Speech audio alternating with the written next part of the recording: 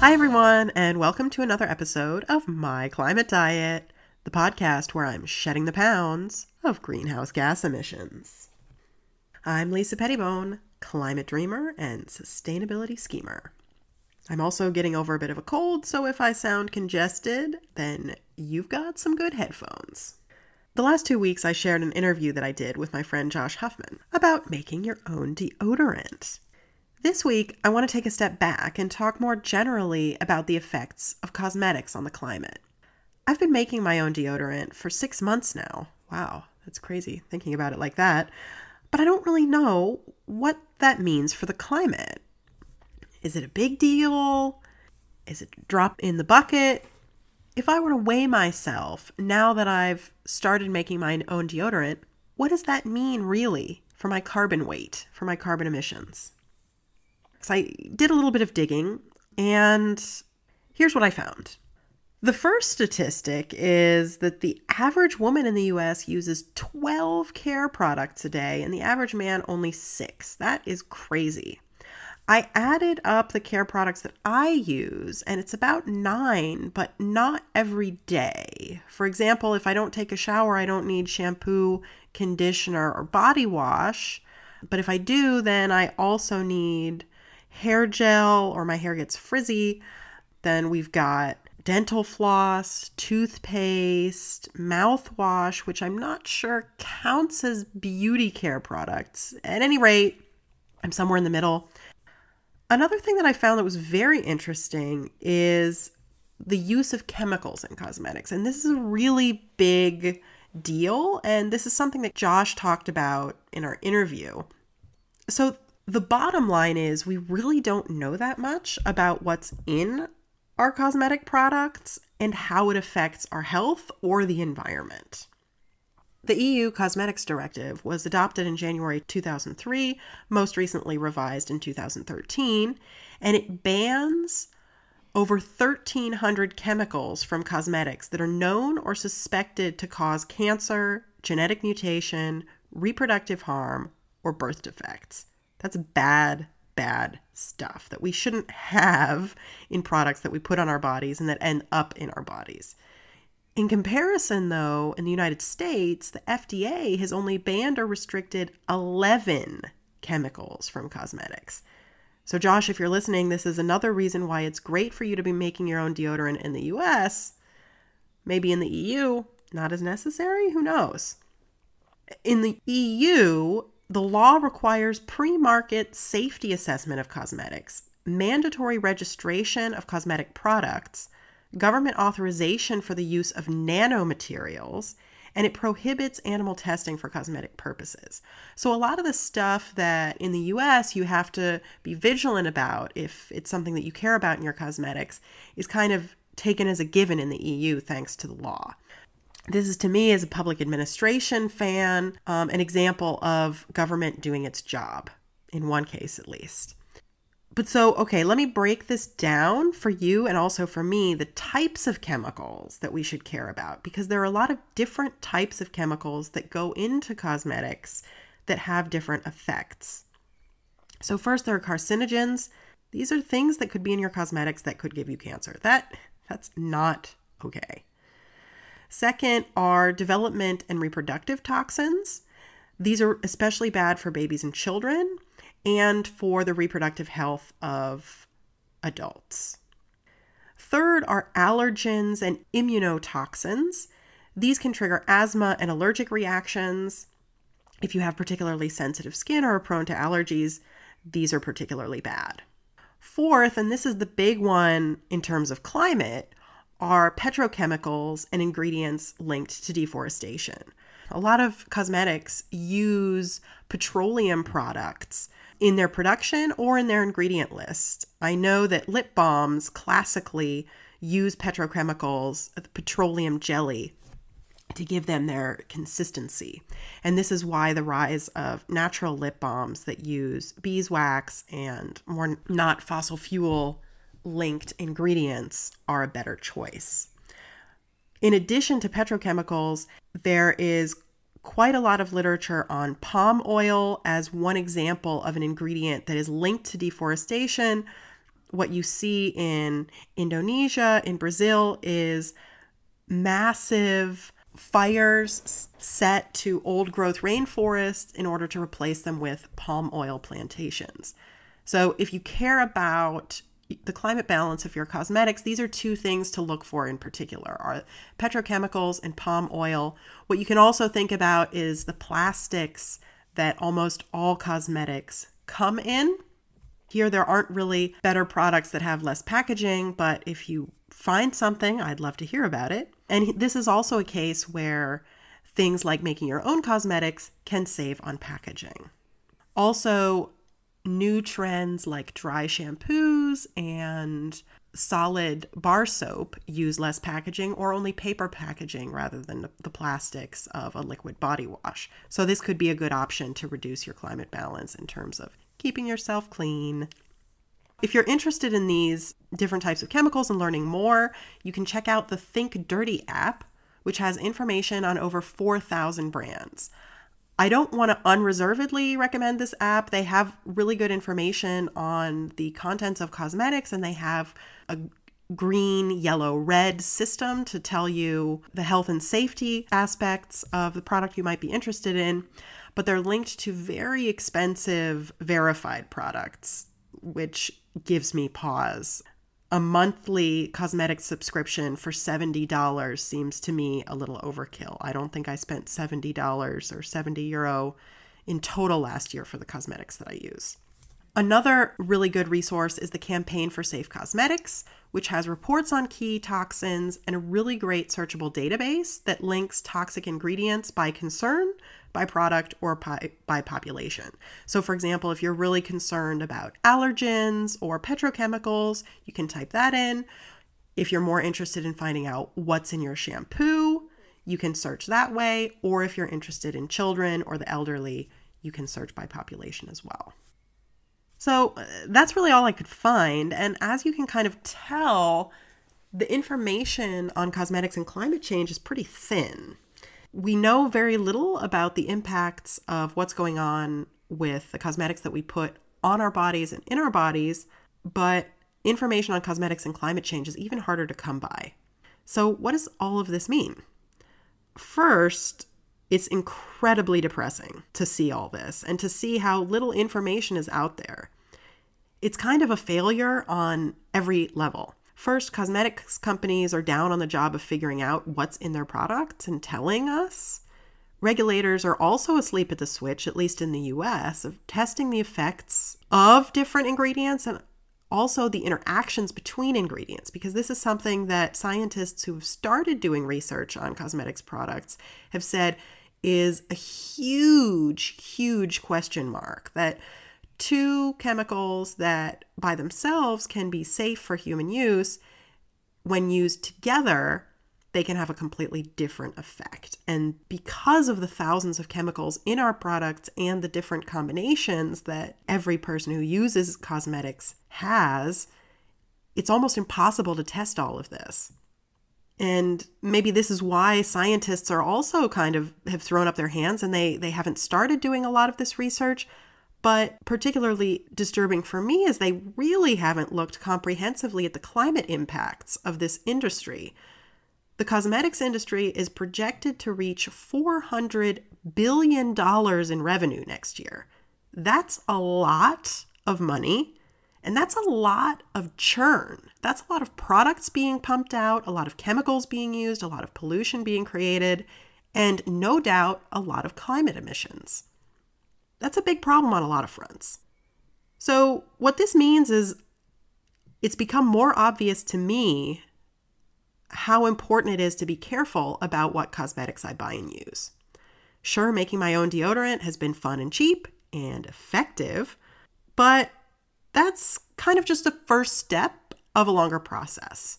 So I want to try to make more recipes, and when I use up other beauty products, replace them with homemade versions. In terms of my climate diet, though, I have to admit that this change has probably only made a small impact.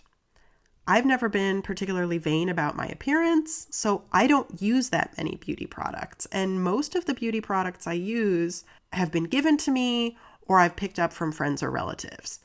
This is probably going to sound weird. This is something I talked to Josh about as well. But for example, for the past year, I've been using soap that I found cleaning out my husband's grandmother's bathroom. And I'm still using a shampoo left by an old roommate's girlfriend in my apartment. She didn't want to take it back to the US with her. So I'm kind of an extreme case in the cosmetics realm, which means I don't have that much room to save on my emissions. But maybe you do. I'd love to hear from my listeners who use a lot of beauty products and who are trying to cut back, use more natural products, or make their own. You can send me an email, lisa@myclimatediet.org, or you can send me a tweet @LisaPettibone. So that's wrapping up my month on cosmetics and climate change. What's giving me hope this week? The EU elections. Germans voted on Sunday, and the preliminary results are really giving me hope. They show the Green Party rising to become the second most popular party in the country with over 20% of the vote. In addition to this, the Greens were the majority party for voters under 45. This is a really big deal because it means that the percentage of the voting population voting for climate change is growing every day. So this is something that US politicians and politicians in the rest of the world should pay attention to, and that's giving me hope. The last 2 months I've focused on things that were fairly low impact in terms of climate emissions, which is a little sad for me because I started this podcast to make a difference. I started this podcast as my crazy diet plan for the climate. I want to see results. I want to fit in my climate bathing suit at the end of the summer. So I want to really amp up the volume here. In June, I want to set myself a goal of reducing my emissions by 1 ton in 4 weeks. That's 20% of my total climate emissions. If you were a nutritionist and I was doing a real diet, you would say that is insane. 20% of your body weight, that is not realistic or healthy. Fortunately, this is a climate diet, so that's all okay, I think. Yes, the climate needs this. Come on, let's admit it. So how am I going to do that? I'm going to focus on something that I've been really waiting to dig into and something that I hope you all join me with, and that's finance. I'm going to look at the role that my bank account plays in promoting climate change, and I'm going to change banks. I got a postcard a few months ago, and I can't find it, so that's going to be one of my tasks for the next month. But it was from Umweltbank, the environmental bank in Germany. It made some claim about every €1,000 you invest with them or you save with them in your checking account is linked to climate savings of several kilograms. So this really got me thinking. I've followed the climate divestment movement from 350.org and others. I understand the role that finance plays in exacerbating climate change by funding fossil fuel exploration and production. I have 2 long-term savings accounts with environmental banks, but my day-to-day banking is with a normal bank, a bank that's that doesn't have a particular climate mission. So in June, I want to change that, and I want to take a deeper look into what that means for my climate emissions. This week, I really want to thank Flida Mies in Hamburg. She says, "I like your podcast, and I'm glad my brother Christian recommended it the other day. I have a little girl of 2 years, and I'm wondering what impact the diaper usage, whether plastic or cloth, is having on the overall amount of emission per person. We are using cloth diapers because plastic diapers depress me, but all the water and energy we need to wash it, I guess, is a lot. Your episode on Fridays for Future was really moving. I did attend one demo with my daughter here in Hamburg, and I also had thoughts of whether it was appropriate to chant along or even attend it. Looking forward to the next episode, Flida." Well, I have a lot to say, Flida, and some of it I said in an email to you, but let's start with the diapers. So my son is 21 months old, and the cloth versus disposable diaper was a big question we had in my household, particularly because my husband is the one who is primarily in charge of changing the diapers. I've always been for cloth for a lot of the reasons you cite. Plastic diapers depress me, and I see cloth diapers, reusable diapers, as inherently more environmentally friendly. But here are some thoughts. First, cloth diapers are better for the environment because they don't use petroleum and hazardous chemicals, and they also don't produce massive amounts of waste. Here, there's a bit of a difference between, for example, the US and Germany, because Germany incinerates its waste and the US takes most of it to a landfill. Here, disposables have an even worse carbon balance because once they get to the landfill, they emit methane, which is a greenhouse gas 20 times more potent than carbon dioxide. Okay, so basically, reusable diapers, better than disposables. But still, if you choose cloth diapers, you're going to want to be smart about it. A couple things from our experience is to first, you want to buy diapers and inserts that are well made and that are going to last you your child's entire diaper phase. Because the whole point of reusable is you can reuse it, right? So here, what I recommend are Blueberry Capris. These are really nice plastic external diaper made in the US. And they've fit our son for almost all of his life, not when he was a newborn, but since then they've been a really good fit as he's grown. They grow with him. And they are better against blowouts than the disposable diapers we have to use for the Kita. I also recommend Melovia bamboo inserts. These have lasted my family almost 2 years. In contrast to cotton inserts, the multi-layer cotton inserts we've found disintegrate in the laundry after maybe a year of use, but the bamboo have not. They look basically brand new after almost 2 years of being used and washed basically once a week, if not twice a week. In addition, bamboo requires fewer resources to produce than cotton. So you're saving water, you're saving on pesticides, etc., etc. So that's the first thing, is to be smart when you're buying your reusable diapers. If you already have a kid, if you're already using reusable diapers, that first step is a bit too late for you.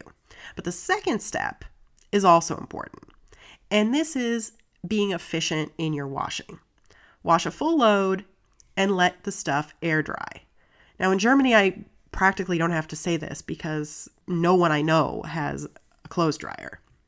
But in the US, this is something that can easily begin to tip the balance, not completely in favor of disposables, but I'll say it can wash out the effects of using reusable diapers. And yes, I understand that that's a pun. So I did a little bit of digging and I found that a household with a clothes dryer emits over 2,000 pounds of carbon dioxide a year. That would need the equivalent of 45 trees to be reabsorbed in the atmosphere. So that's a big deal. If you consider those two aspects, then you're on a good path to maximize the climate benefits of using reusable diapers. Thanks for your email, Fleta. I really enjoyed reading it, and thanks especially for your thoughts on Fridays for Future, and thanks, of course, for doing your part for the climate. Thanks for listening. For links and more information about what I talked about this week, go to my website, myclimatediet.org. The music in this podcast is by David from Kvens. I'd love to hear from you too, so feel free to write me an email with your climate question or climate solution to lisa@myclimatediet.org. Rate this podcast on Apple Podcasts, share it with your friends, and consider starting a climate diet of your own. Because if we were all to go on a climate diet, it wouldn't be the end of the world. I told her